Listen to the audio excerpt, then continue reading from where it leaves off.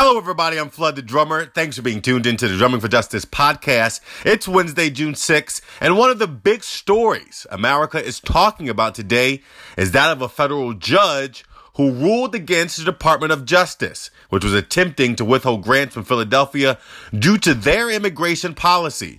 The city of Philadelphia initially filed a lawsuit against U.S. Attorney General Jeff Sessions in August of 2017. Mr. Sozi Tulanti was the city solicitor at that time. Following a press conference today where officials offered a reaction to the good news, Mr. Tulanti and I chatted for a hot second. Here's what he had to say.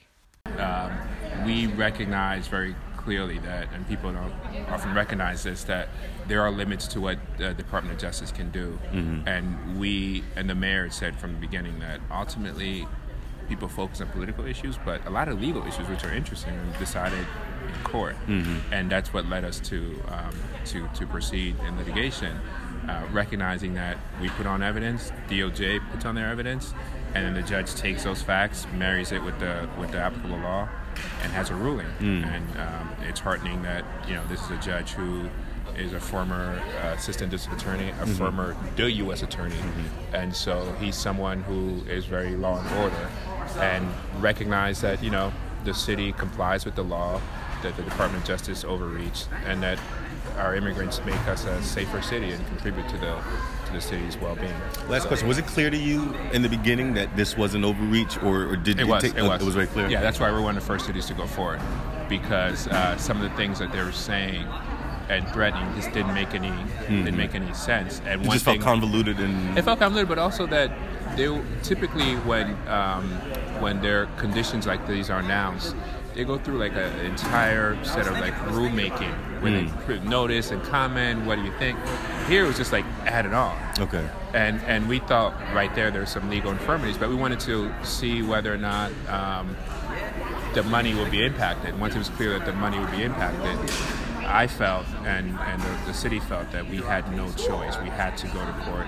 For a greater insight into the city's legal strategy, Mr. Tulanti suggested that I talk to Mr. Marcel Pratt, who is now the city solicitor, but when the legal proceedings began, served as head of litigation. Here's a snippet of my conversation with Mr. Pratt.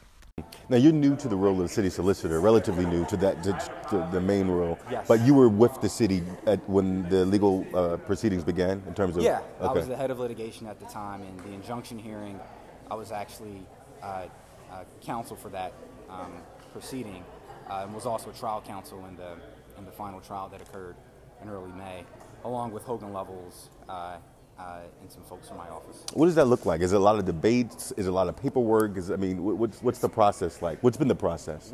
So for both hearings, for the preliminary injunction hearing and the final trial, we had to put up witnesses. Okay.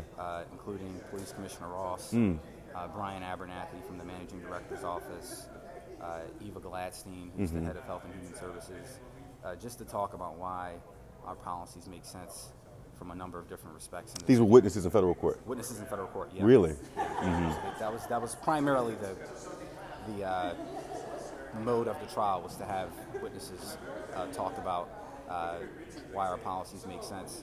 And there was also some argument on some legal issues as well, but the trial focused a lot on the testimony. What do you think put you guys over the top? Was it the testimony of any particular person, or in the aggregate? I think it was the testimony of everyone, because everyone talked about issues specific to their office and their role in city government, and I think the judge hearing from those witnesses just really brought it home as to how these policies, ensure public safety and make sure that everyone, including immigrant communities, feel safe using city services. And also just on the law, I think the judge saw that it was pretty clear that this conduct was just unconstitutional. Last question: what was the particularly that the police commissioner added that was of value? Some insight into his testimony. I think he disagreed with some of the statements that were made by both President Trump and Attorney General Jeff Sessions that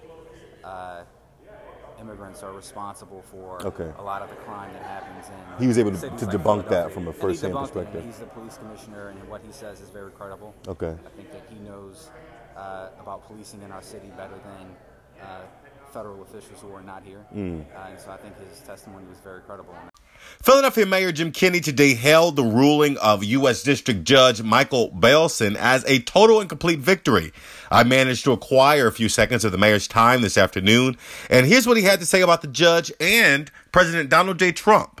The fact that Trump likes to bully people into doing what he says for them to do. This whole thing over the kneeling or the protest during the national anthem. This is all about him having a view of the world he wants everyone to conform to, and it's just not accurate. And thank God for the federal judiciary, because we have judges that are independent. Now, how long we have independent judges with him making all the picks remains to be seen. But Judge Bailson's been a long-term jurist, an honest, really respectable guy who did the right thing.